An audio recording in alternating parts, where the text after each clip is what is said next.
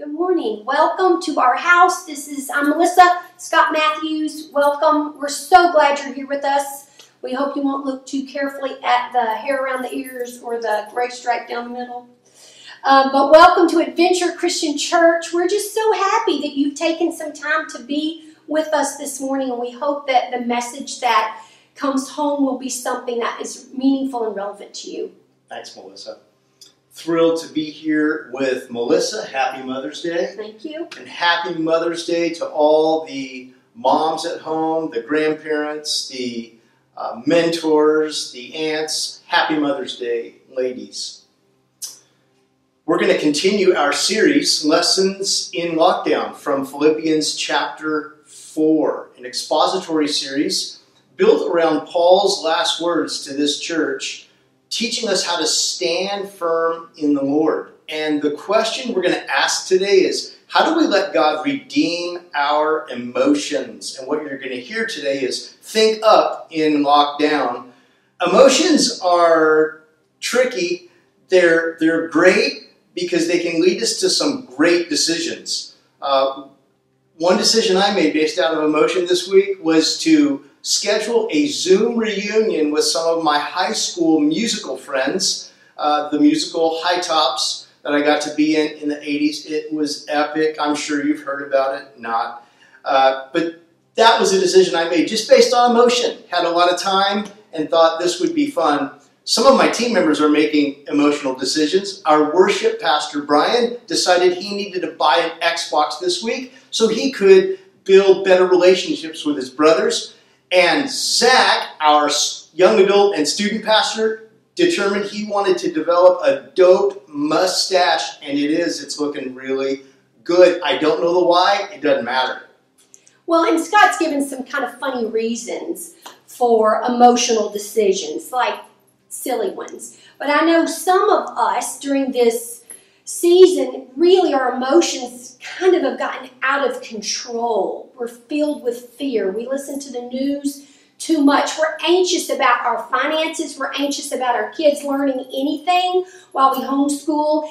And so the question today about God kind of redeeming, or you might think of it as God buying back your emotions and kind of bringing them under His lordship. That's really what we're going to talk about today, is how during this lockdown, instead of your emotions getting out of control, your emotions can come under Christ. God can redeem your emotions during lockdown. So the bottom line is that Spock was wrong.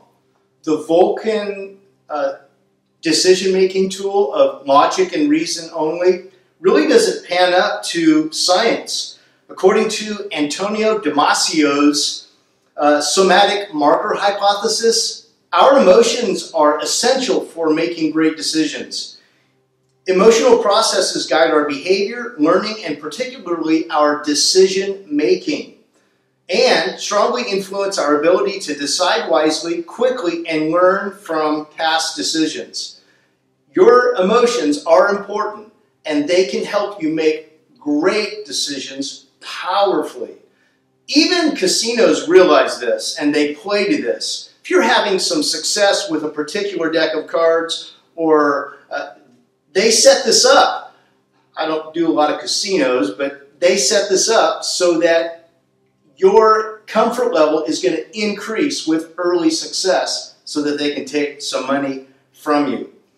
Related to our emotions, Kurt Harlow at Bayside says the following. In other words, you cannot make decisions without emotions, and emotions are the most powerful way we discover how to become better. Great decisions are not devoid of emotion, but use emotional learning to make rapid response to complex situations. Therefore, I must not deny my emotions, ignore them, neglect them, obsess over them, or indulge in them. I must let God redeem my emotions. So in your lockdown, we're going to challenge you today to let God redeem your emotions. We're going to tell you just in a quick sentence to think up in a lockdown. Now the context of our passage comes from the Mamertine prison in Rome. First century, Paul is writing from this prison in Rome. Let me just ask you, What would it be like to be imprisoned in the first century? Imagine that. What kind of heating and air would be available to you? What kind of meal care would be there? What kind of pests might be there? Would you be alone? That's where Paul's writing this letter, trying to help us redeem our emotions. And wouldn't you like to know how to redeem your emotions? Here's what he says to the early church. Do not be anxious about anything, but in every situation, by prayer and petition, with thanksgiving, present your requests to God. And the peace of God, which transcends all understanding, will guard your hearts and your minds in Christ Jesus. Finally, brothers and sisters, whatever is true, whatever is noble, whatever is right, whatever is pure, whatever is lovely, whatever is admirable, if anything excellent or praiseworthy, think about such things. Whatever you have learned or received or heard from me or seen in me, put it into practice, and the God of peace will be with you. Now, last week we had two initial lessons from lockdown. The first one was how to let God cure your conflict. And the second was related, how to let God answer your anxiety. On the heels of anxiety, we answered this question in our lockdown: how do we let God redeem our emotions? Week 2, lesson 3 is, in a lockdown, let God displace destructive thoughts. Paul says that when we do this, the peace of God, which transcends understanding, will guard your hearts. Let's talk just for a moment about where our negative thoughts sometimes come from. Sometimes they come from our circumstances. Sometimes they come from others. Sometimes they come from ourselves. They can be very negative. They can be lies that we absorb, that we listen to, that we apply to ourselves, or even to others. First thing I want to say is that negative thoughts are normal. We all have negative thoughts. Sometimes I wake up in the morning thinking something that's bad. I won't even repeat it. And I'm like, why am I thinking that? And there's probably some reasons that I have to own. But sometimes thoughts seem a little bit uncontrollable. However, to not have negative thoughts or to think that they're abnormal is kind of risky, even naivete, because you need to imagine that there is such a thing as evil in our world, that bad things can happen. You want to keep those in mind, but at bay. Are you using your negative thoughts, or are they using you? What's your response to negative thoughts? Secondly, negative thoughts are better replaced, not repelled. We cannot white-knuckle our thoughts away. We really have to focus. We have to let God replace our perspective with His. We need to let God speak to us about His work, His will, His love, His acceptance, His forgiveness in our lives. How do you replace your negative thoughts with God's perspective? At a very young age, 15, 16 years old, I remember, new believer, didn't understand the first century documents, Christian documents, New Testament at all. But I understood the spirit of them. And I remember taking my horse, my Appaloosa horse, Monica, up into the foothills of San Juan Capistrano regularly. I remember going up very steep grades and probably getting up about 1,000 or 1,500 feet, having a total view of San Juan Capistrano Valley and even of the Pacific Ocean and Dana Point.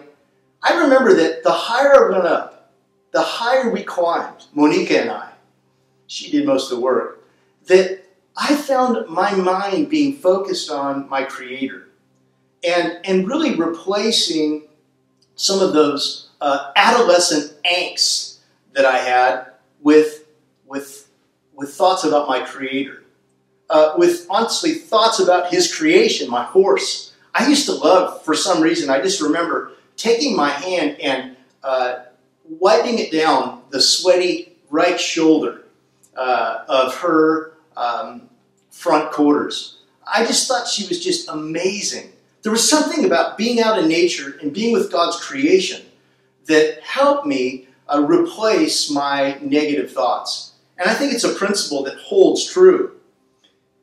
Just last summer, I had a chance to be out in God's creation with one of His greatest creatures. my granddaughter, Scarlett. We had an opportunity to take her to my hometown and give her her first experience on the beach. This is her. We're trying to protect her pearl white skin from any sunburn. And she doesn't look happy, but she really is, kind of. I'm probably the happier one. It was so much fun to just really enjoy that moment, because I found that when I was with my loved ones, when I was with nature, man, those experiences replaced any sort of destructive thoughts I had. I was able to displace those thoughts and really embrace something really surreal personally. In a lockdown, how do you let God redeem your emotions? The first step is to let God displace destructive thoughts by thinking up. Think up about the nature of God, His workmanship, your family, great memories. Displace destructive thoughts with God's perspective, His purpose, His work, His will, His love, His acceptance, His forgiveness, faithfulness, His wonder, and His works. In other words, find other thoughts to think about. It makes a big difference. Lesson number 4 in a lockdown on how to let God redeem our emotions is to cultivate constructive thoughts. Paul gives us a beautiful list here, and he says in summary, if anything is excellent or praiseworthy, think about such things. Think about such things. We've been in lockdown together as a country for a couple months. Wow. Seems like a couple years, doesn't it? You know, if you live in a cold state, and when I say cold state, I'm thinking Washington, Montana, I'm thinking North Dakota, Michigan. They say if you live in a cold state that cabin fever is a real issue. But there's a trick to enduring through cold state February cabin fever. And that trick is, in February, you have to plan for a destination to be at in May. You have to plan ahead for a destination to be at in May. And when you have the hope of a May destination that you're getting out, lockdown becomes tolerable. Hey, just for fun, in our YouTube comments, I'd like to hear from you. What is your destination, shall I say, in June or July, Lord willing? Where do you want to be? We're going to have some fun here, and we're going to give the first and fifth comment a free electronic Starbucks gift card. Take a moment, tell us about your future destination, and if you don't get the gift card, no big deal. I'd like to see where you plan on going. Even if it's just down the street, it would be nice to hear. And I know some of you might say, not leaving the house. That's just fine. We're all in different places. Have you picked where we're going? I think we're going, pretty sure, we're going to go, personally, we're going to Healdsburg. Oh, yes. Please. Just me and you. Okay. And I'm thinking we'll take your parents to Tahoe. Okay. I think they might like that. Okay. And we're going to Arkansas for a little bit, for 2 weeks. Have a good time, see the South. All right, I can't wait to see what you put. Okay. Yes. Cool. So, question. Why do you change your thoughts? Why change your thoughts? What's the why behind this? And here's the why. Because you have a unique destination. If you're a Christ follower, according to this very letter that he sent to the church at Philippi, you have a different destination than others. And it's this. It's based on the fact that your citizenship is in heaven. And we eagerly await a Savior to come from there. And so why you would change your thoughts is because you have a different destination than someone who doesn't believe in Christ. That's the why. Well, and I actually think can be how you change your thoughts, is recognizing that we have a different destination. That is our hope, is the city of Christ. So we can try to keep from being distracted by negative thoughts by saying, this is the thought I'm having, is where we're going. It's good. It's good. The second is, how do you change your thoughts? How do you change your thoughts? It's not as easy as it may sound. I think it can be very, very difficult. I think the example I can come up with is from Tony Gwynn. Is anyone missing baseball right now? Anybody missing the sound of the umpire saying play ball or the crack of the bat? Frankly, I am a little bit. I'm reminded of a story I read about Tony Gwynn in George Will's Men at Work, talking about Tony's incredible work habits. One of the things that might help you appreciate baseball more is the difficulty it is to hit a fastball, a slider, a screwball, a changeup, a ball that's moving sometimes over 90 miles an hour. Tony Gwynn was one of the top 30-ish hitters to ever play the game. One description that George Will gives of him is that at Jack Murphy Stadium in San Diego, he had a batting cage set up for him, and he went into that cage 5 times a week, before and after practice, and took 200 swings. 200 swings to help develop his muscle memory, to help develop his where his hands would be after the swing was over. He was a master at hitting the ball anywhere in the field, but he made deliberate decisions. He actually made deliberate practices in his life, 200 swings a day, that resulted in muscle memory. What's true about Tony Gwynn's discipline with the bat, his deliberate muscle memory practices, is also very true about our minds. They can be programmed. They can be trained to have mental muscle memory. And Paul speaks to this. Under the question, how do you change your thoughts? It's with deliberate decisions. The Apostle Paul said this: we, speaking of he and his team, we demolish arguments and every pretension that sets itself up against the knowledge of God, and we take captive every thought to make it obedient to Christ. When I was in high school, and probably even younger than that, that was like one of my go-to memory verses. Of course, I didn't memorize the whole thing, but it was, I take every thought captive and make it obedient to Christ. So no matter what it was, like Scott said, sometimes negative thoughts just come. We can't do anything about it, we think. But we can take those thoughts captive and make them obedient to Christ. So you take a negative thought captive and then you say, what does Christ say about this? I think I'm ugly. What does Christ say? Christ says that charm is deceptive and beauty is vain. So any negative thought I would have, I would take that and I would figure out what Scripture says about it and kind of respond to it. And it doesn't happen overnight. You don't automatically now never struggle with these negative thoughts. But you get better and better and better the more often that you do it. In fact, Melissa, you have a test that you use personally. You'll ask this question: what is the outcome of this thought? Speak to that for just a moment. Well, it's tempting to think it's okay for me to have this negative thought. But like, if the ultimate end of that thought, where does that take you? I mean, what's the good in continuing to think, I'm this or I'm that, or he says he doesn't like me. He says he doesn't like me. He says he doesn't like me. Like, what's the point of that? It only takes you to this negative space that has no benefit. So to get in the habit of practicing taking every thought captive and make it obedient to Christ can be revolutionary in how God redeems your emotions and takes you from being a fearful, a scared person to being someone who really has much more faith in the future. Love it. And Paul really really says this is not a one-off. This is a life effort.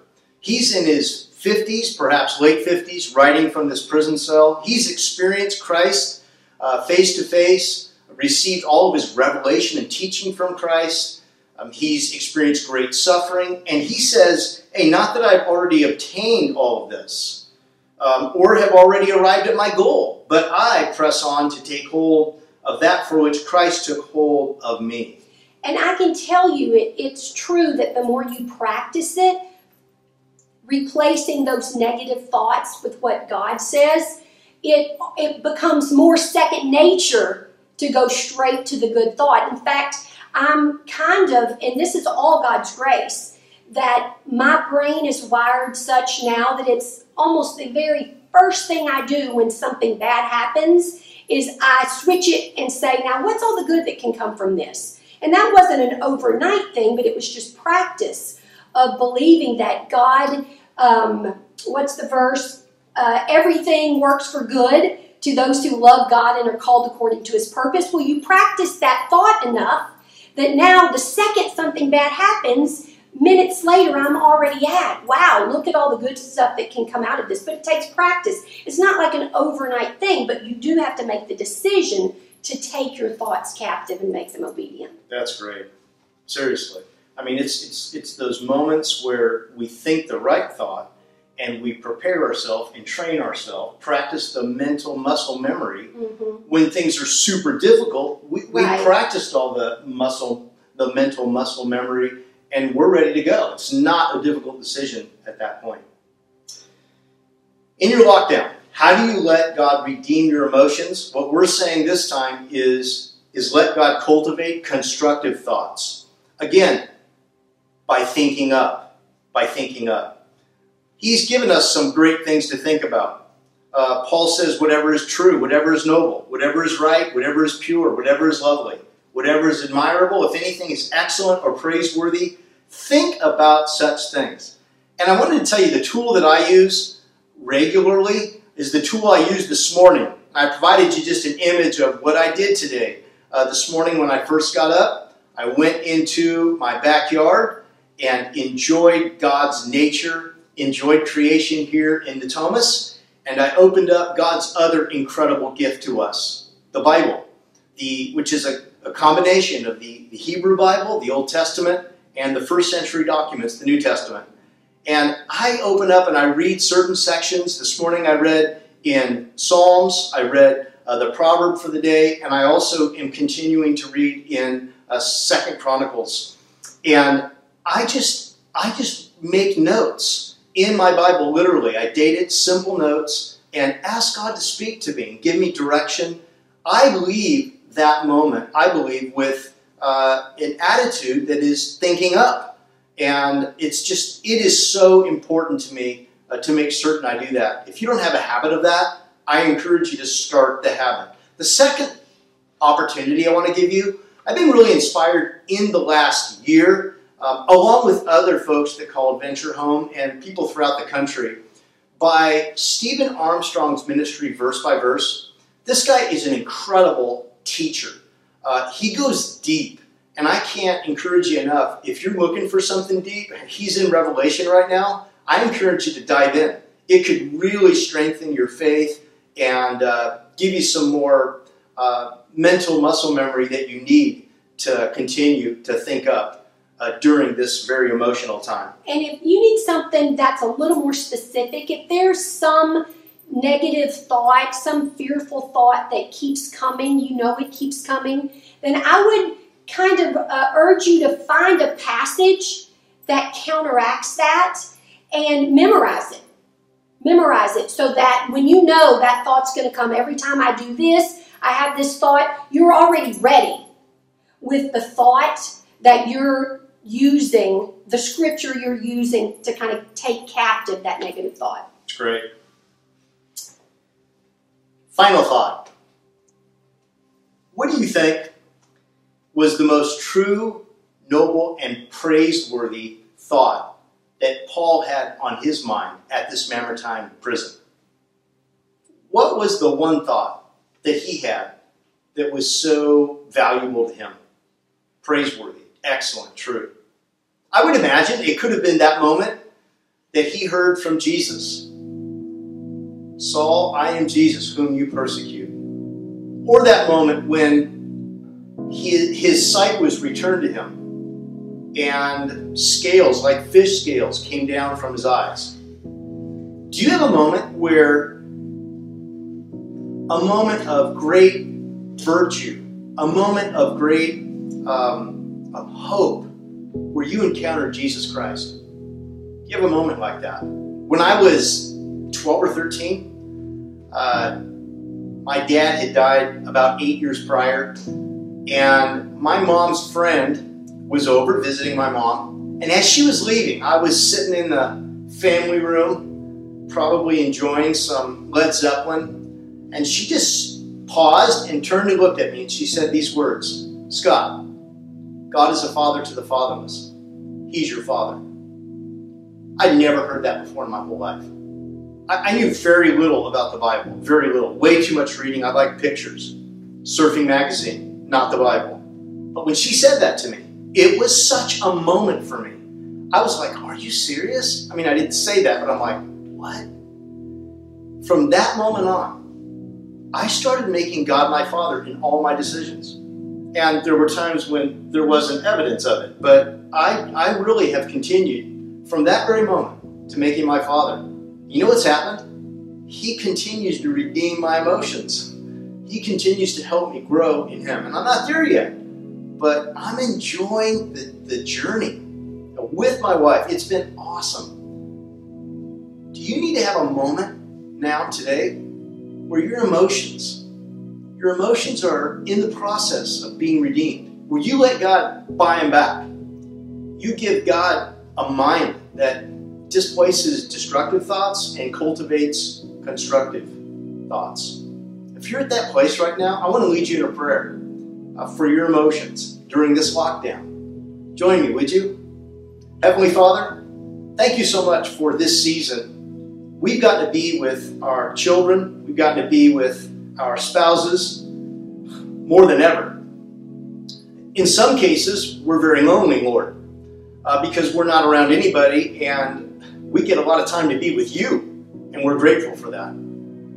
God, we just want to ask, would you please redeem our emotions?